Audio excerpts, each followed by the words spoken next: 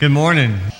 We are starting a new series today, so I want to encourage you to open your bulletin. On the back side will be an outline. You can follow along.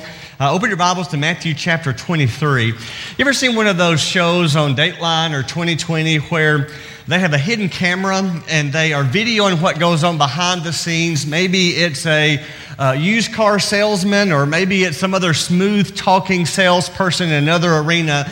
But there are men and women who have no problem lying to make the deal.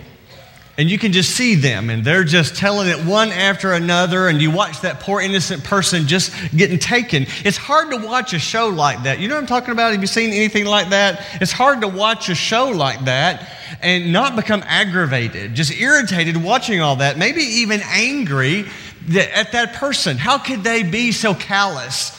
No scruples. You know, you want to warn the person who's being taken in about them, or make sure their boss knows. And if the boss knows too and is okay with that, you want everybody to know about that company. Because we don't like watching that happen. We don't like experiencing that. We don't like seeing somebody else getting taken. The whole thing is enough to make you angry. Well, that may be just a hint of where Jesus is in Matthew chapter 23. You've heard the phrase, practice what you preach. Well, this is where that comes from. And it applies to preachers, and it applies to non-preachers. It applies to all of us. But I want to be the first to say it is hard to do. For the last month, we've been talking about our manner of speaking. And several of you have commented about how hard these lessons were to hear. You'd even say it's stepped on your toes. Well, I will have you know that if a lesson ever steps on your toes, that lesson crawled up into my lap and slapped me in the face first. Because when you spend time in the Word, at least it is for me, God has a way of doing business. And it does step on my toes, and to go through the text and understand that. And I want to stand before you and say, I don't want to pretend and make you think that I've got all the answers and that I do it all right, because I don't. Every day I am convinced more and more any good I can do is because of the Holy Spirit working in me. And when I see those times where I blow it, where I mess up, I need His grace and I need His forgiveness. Practicing what you preach is easier said than done. Well, in Matthew chapter 23, I want you to open your Bibles there, because I'm going to have a verse or two on the screen, but really today is an introductory lesson, and I want you to see the whole chapter. So open your own Bible if you don't mind. If you didn't bring one, there's an extra in the pew, and so you can kind of see how the chapter lays out. It'll really help us with our study today. Matthew chapter 23 happens at the last week of Jesus' life. In fact, this teaching is one of His last. And in this chapter, you're going to see Jesus in a way you don't see Him very often.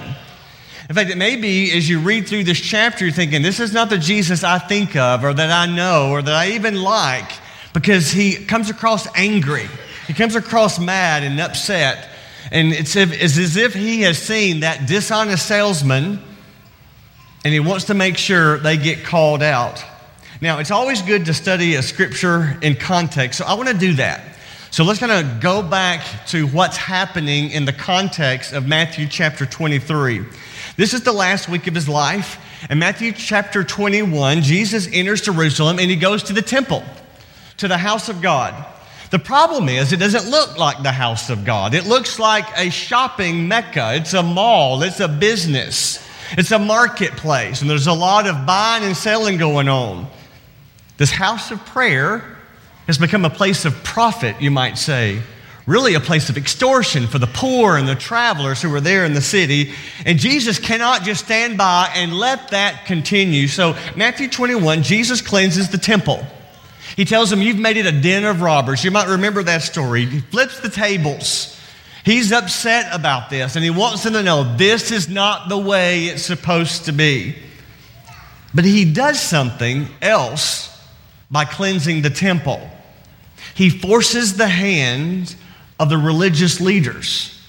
By making this statement, by doing this, see, up to this point, the religious leaders, they didn't like Him, but they just wanted Him to go away. They were hoping this whole Jesus movement would just fizzle out, because movements would come and go. They'd seen many before and thought they'd seen many after, and so they were hoping that this Jesus thing was kind of on its way out. But Jesus comes into the temple, cleanses the temple, turns the tables, and now he forces their hand. The chapter ends with him going out to Bethany to spend the night. I read through that and I thought, even then the hotels must have been cheaper outside the city. I don't know. But the next day he returns to Jerusalem, goes back to the temple, he's teaching. Everybody remembers what happened yesterday, especially the religious leaders. And they're not going to let him get by with that. They've been embarrassed by what they've allowed to happen in the temple, and now he's teaching. So in Matthew chapter 22, Jesus escapes their theological traps. They try to take him down. Now, you and I know he's the Son of God, and you're not going to win that one, but they're not convinced of that. And so they ask all these questions, thinking they can catch him this way and that way. It does not go well for them. In fact, if you need some entertaining reading this week, read Matthew chapter 22. It's a quite insightful chapter. They try to take on Jesus. He's challenged by all their questions, and frankly, it's just embarrassing for them. They set the trap, they ask the question. Every time Jesus answers with the slam dunk. One of those, you might remember, the Pharisee, a lawyer, had heard that, as the story goes in the chapter, he had silenced the Sadducees. So he asked the question, what's the greatest command? Thinking again he's going to trip him up. And Jesus answers, love the Lord your God with all your heart, soul, mind, and strength. Love your neighbor as yourself. Wham! Slam dunk. Mark's gospel records, after that, no one dared ask him any more questions. Not just that the questions ceased, no one dared ask him any more questions. We're going to study Matthew chapter 23 about what happens next. Because what you notice as you read through the text, first Jesus talks about the religious leaders, and then he talks to the religious leaders. Now, we tend to think of Jesus as being mild, as being quiet, even being rather conversational as he would talk and relate with people. And most of the time in Scripture, he is just that. Very likable fella, a very approachable kind of person. And that's what draws people to him. But not in this chapter. This may be a side of Jesus that you don't see very often or don't think of very often. Matthew 23, Jesus calls on these religious leaders. And again, it's not quiet conversation. He's been witnessing, he knows their deception. He knows how they're tricking people. He knows how those who don't know better are just getting sucked into all of their evil ways. He's seen the abuse, he's seen the tricks, just cleansed the temple, and he has had it. It is like, no more, put the cameras away, you out of here. That's what we've got in Matthew chapter 23. The sermon is sometimes called the Seven Woes. If you look in your Bible, you may even have a chapter section or a paragraph section, and it may even have seven woes in part of that title. And that's because that's a refrain that he uses over and over again. 7 times he says, woe to you, woe to you, woe to you. Scathing rebuke. 7 times. He's not warning the spiritual leaders. He's not cautioning them. He's not saying, hey, I need to give you some advice here. Jesus is rebuking them. So when you read it, you need to make sure you read it with that exclamation point, woe to you. Because that's exactly the way he said it. He's getting in their face. He's thumping them on the chest. He's calling them out. Now, his main problem with the religious leaders is that they were hypocrites. And he uses that word. That's a key word in this. Hypocrites. 7 times in this one chapter, he uses that word. Now, if you studied that before, you know that word has its history in ancient Greek and classical theater, where those who were the actors would play multiple parts by wearing multiple masks. So they would just change the mask depending on which part they were playing. And so that's the background of that term. The idea of using a mask, but over time, the meaning of that word changed. Now, when we hear the word, we tend to think phony, fake, a fraud, a con artist. And that's exactly what Jesus is accusing them of being hypocrites. They're pretenders. They're religious leaders, but they're not really leading at all. Now, Merriam-Webster says a hypocrite is feigning to be what one is not. And that's what Jesus is calling them out for. That's what he's saying. You're wearing these masks. You're trying to fool these people. You are fooling some of them, but not all of them. It's a big fat lie. That's what he's saying here. It's like even today, when you put on that super mom mask, trying to pretend like you do a great job and you know you don't. Or you put on that super spiritual mask so that people will think that you are more spiritual than you are. That's what he's talking about here. Hypocrisy is this, and I'll make sure you maybe write this down. It's an act of pretending. It's really just pretending. Now, that being said, I want to clarify here. That's not the same as acting better than you feel. Paul Harvey would say that's a great way to live life, is to act better than you feel. Being a hypocrite is not being nice to people when you don't feel like it. That's not hypocrisy. Sometimes we try to excuse ourselves from being rude or blunt or out of place when we say, well, I'm not feeling it, and if I'm not feeling it, then that's just being hypocritical. I'm just being real. I don't want to be fake. No, that's not being real. That's not having self-control. That's acting like a child, not an adult.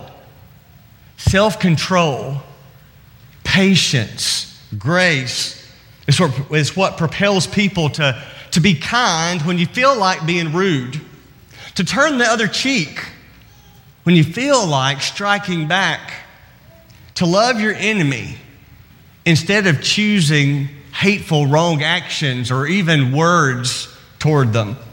And all of that is real. That's not fake. That is real. That is real obedience.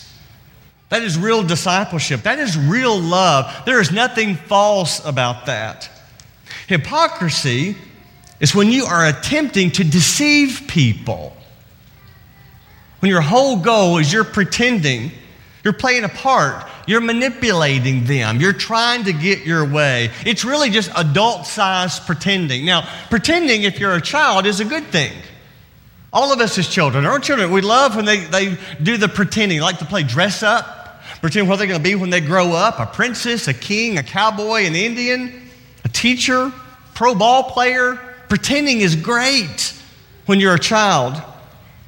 But I'm not convinced that we really ever grow out of it. Sometimes we go from playing pretend to becoming a professional pretender.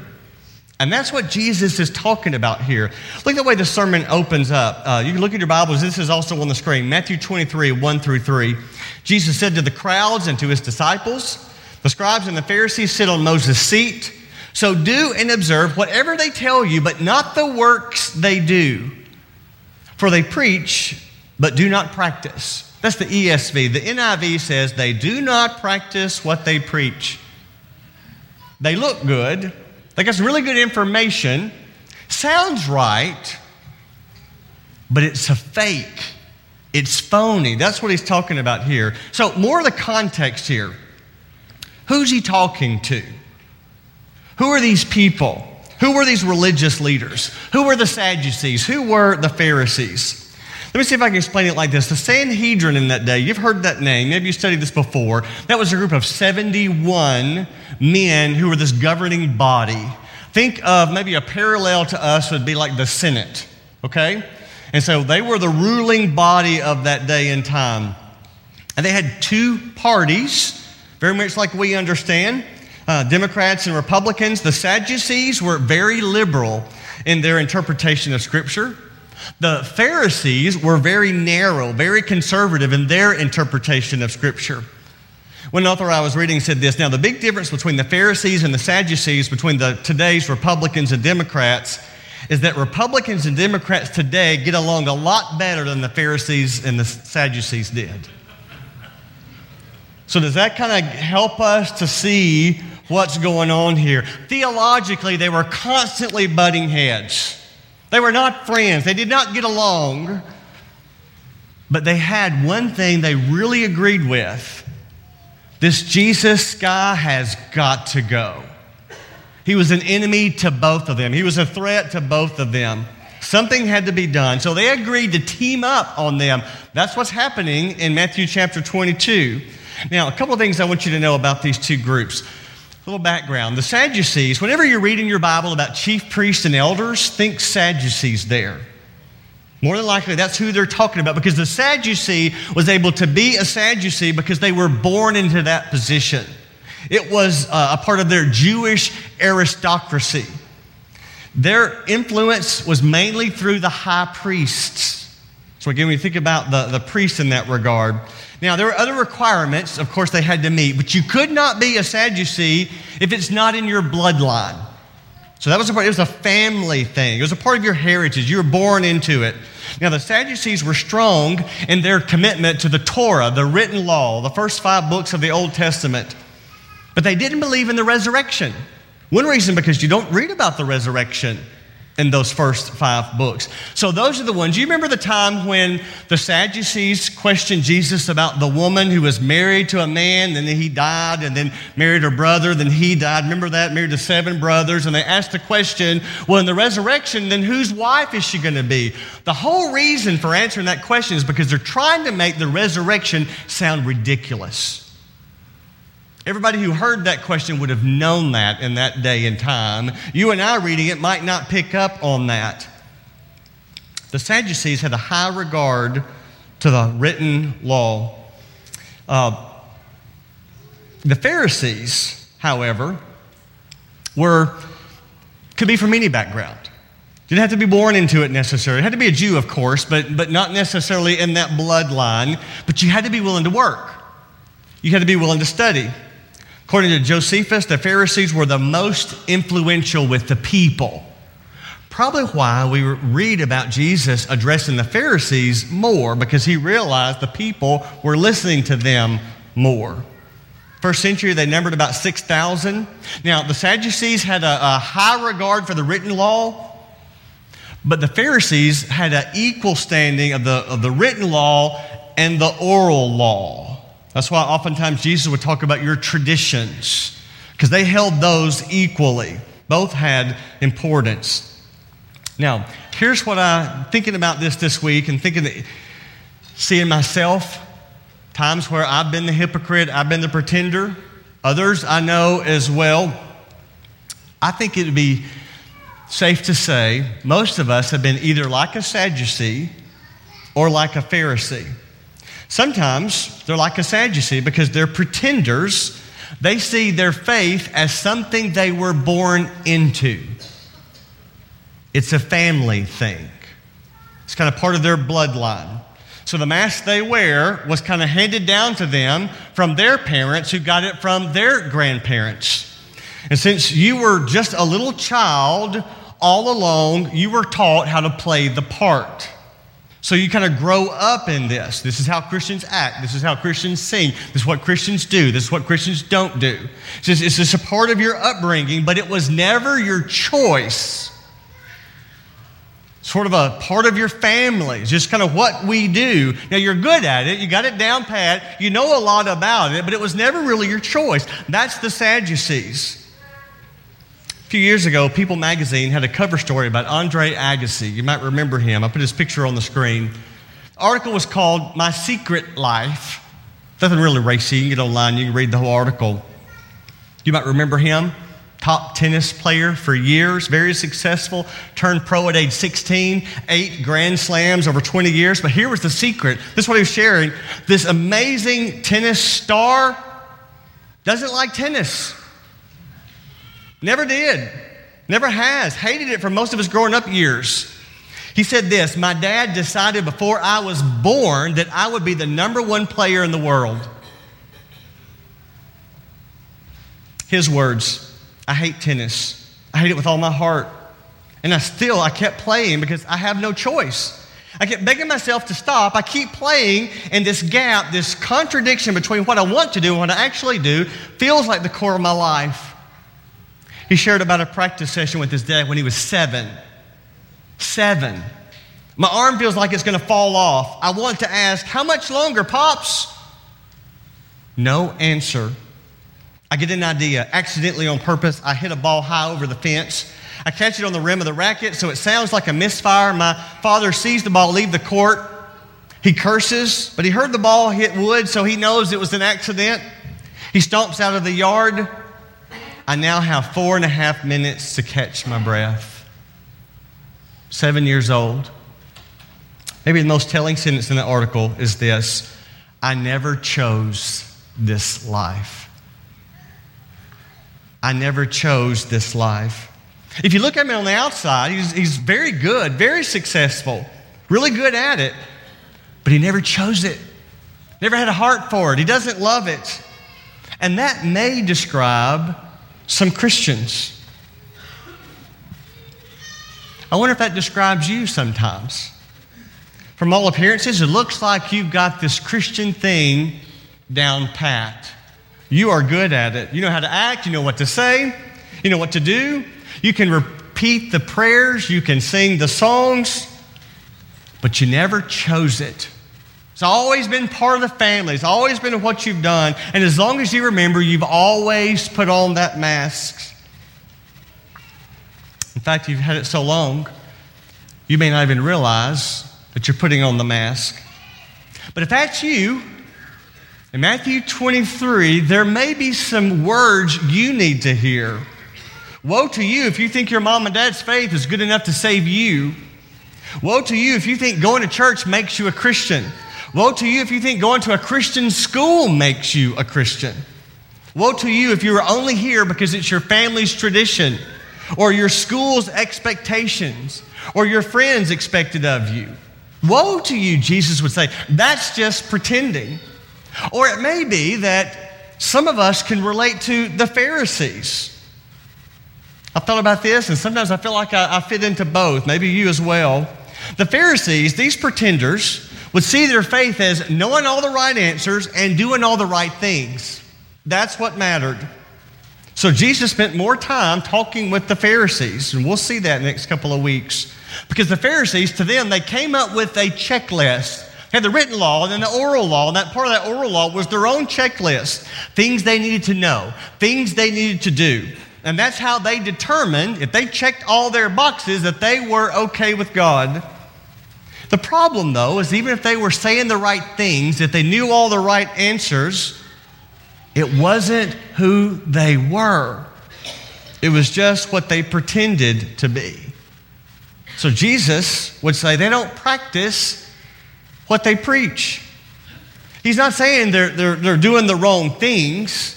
He's not saying that they don't know the rules. He's saying it's not real. It's not a reflection of who they are. They may be an all-star tennis player, but they don't love the game. It's just something they're pretending. They're just trying to make a sale. C and I ate at the Olive Garden this week. We love the Olive Garden. But for us, it's more of a treat, so we've not been there in a while.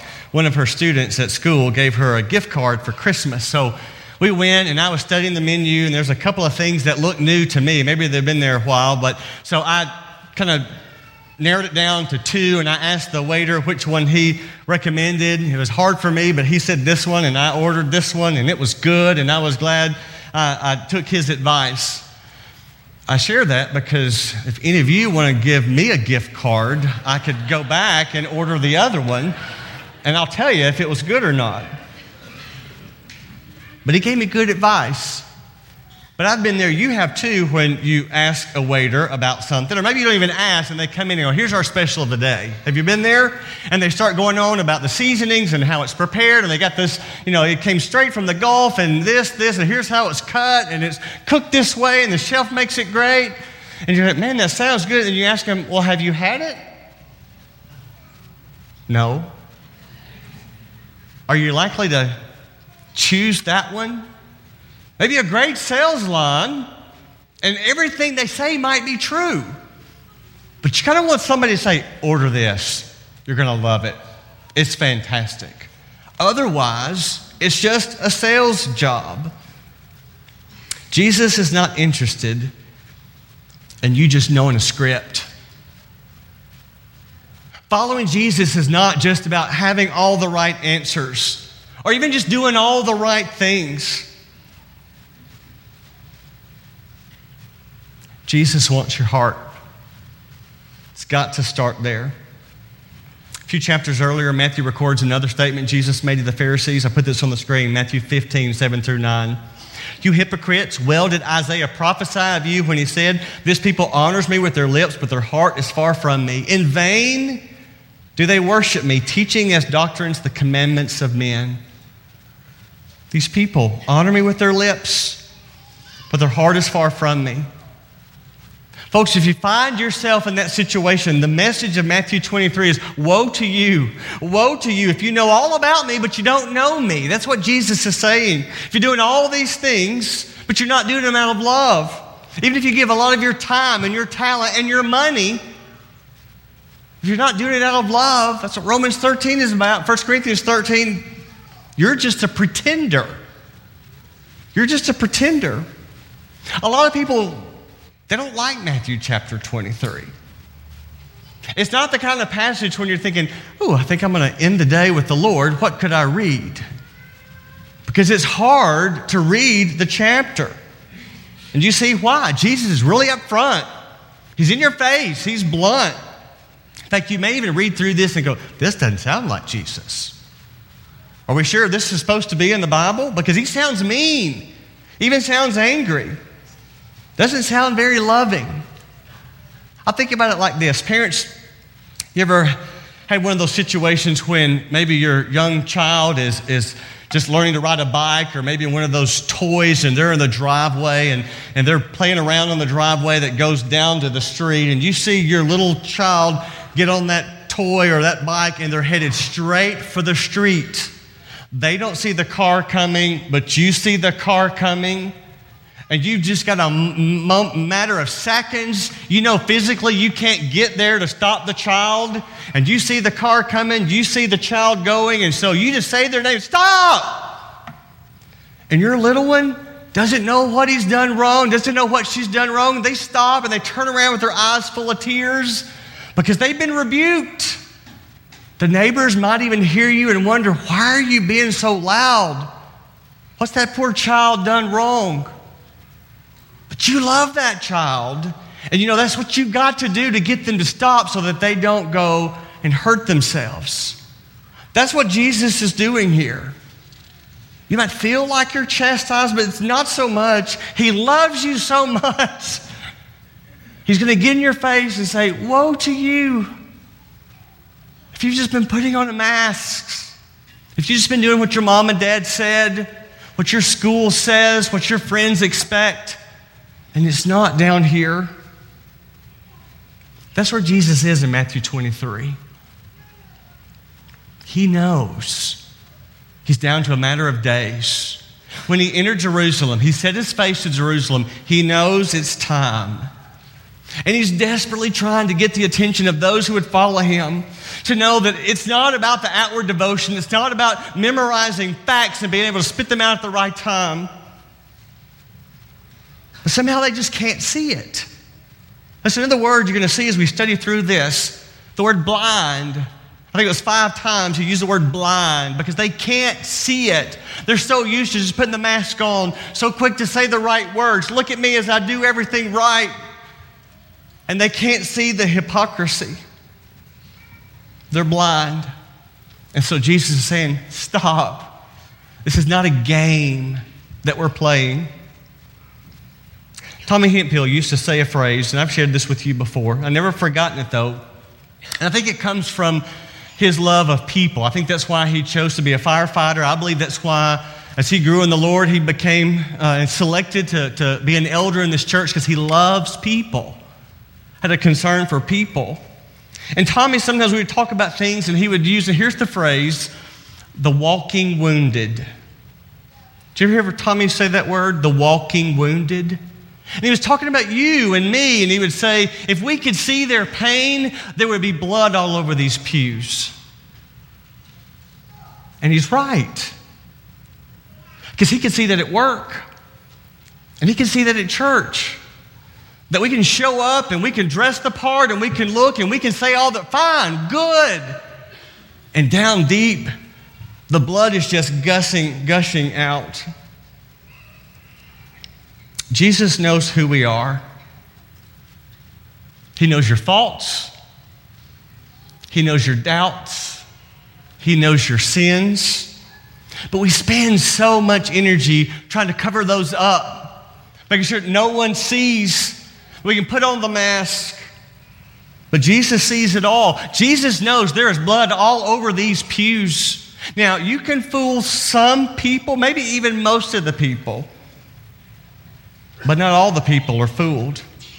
And what Jesus is trying to do is to get people to see what's on the inside. So maybe the lesson of Matthew 23 as we get into this, just be honest, be real. What do you really believe? I know what mom and dad said. I know what my grandparents said. I know what they say at church. What do I believe? Quit gauging yourself on what other people see or think.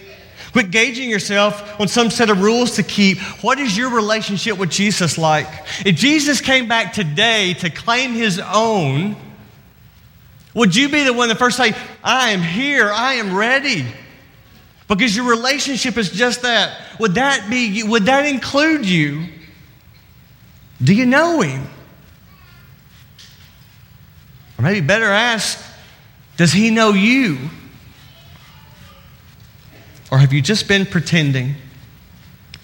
I don't want to catch you off guard with this, and I don't want to surprise you, but one last blank, there are pretenders among us. Now don't look. They might be sitting to your left or to your right. Men, women, young, old. In fact, I've got it on good authority. Sometimes they make their way up to this stage. They're putting on a performance. They've learned to wear the mask. So you think they're perfect parents. They wear the mask and they think you've got the best marriage. No, they don't. It's not perfect. Not near. That's the truth. But we pretend like we do. And they put on this performance. The reality is, and kids know this, just before coming in the door, mom and dad were talking ugly to each other. And maybe to them as well. Some of us in this room might be here because of family pressure. It's not your choice, really. You just kind of do it. We're pretending. Pretenders will sing Amazing Grace with tear-filled eyes and then refuse to extend that same grace to their family member who hurt them. Pretenders have become experts at separating their faith from their political views or their money management or their entertainment preferences. Pretenders will spend an hour and a half getting themselves ready for the day, making sure everything is just right in the way they look, spending the time and money to buy all the clothes, hours exercising to keep in shape, but can't seem to find 10 minutes for the Word of God and to pray to their Lord. These pretenders are so quick to point out and condemn the sexual immorality in our culture, but they're not so concerned about their own lust. They're quick to condemn the materialism of their friends, their neighbors, but they're blind to their own jealousy, their own greed. There are pretenders among us. Sometimes that's you. Sometimes that's me. James wrote, the opposite of pretending is confession. Confess your sins to God. Confess your sins to one another, and you will be healed.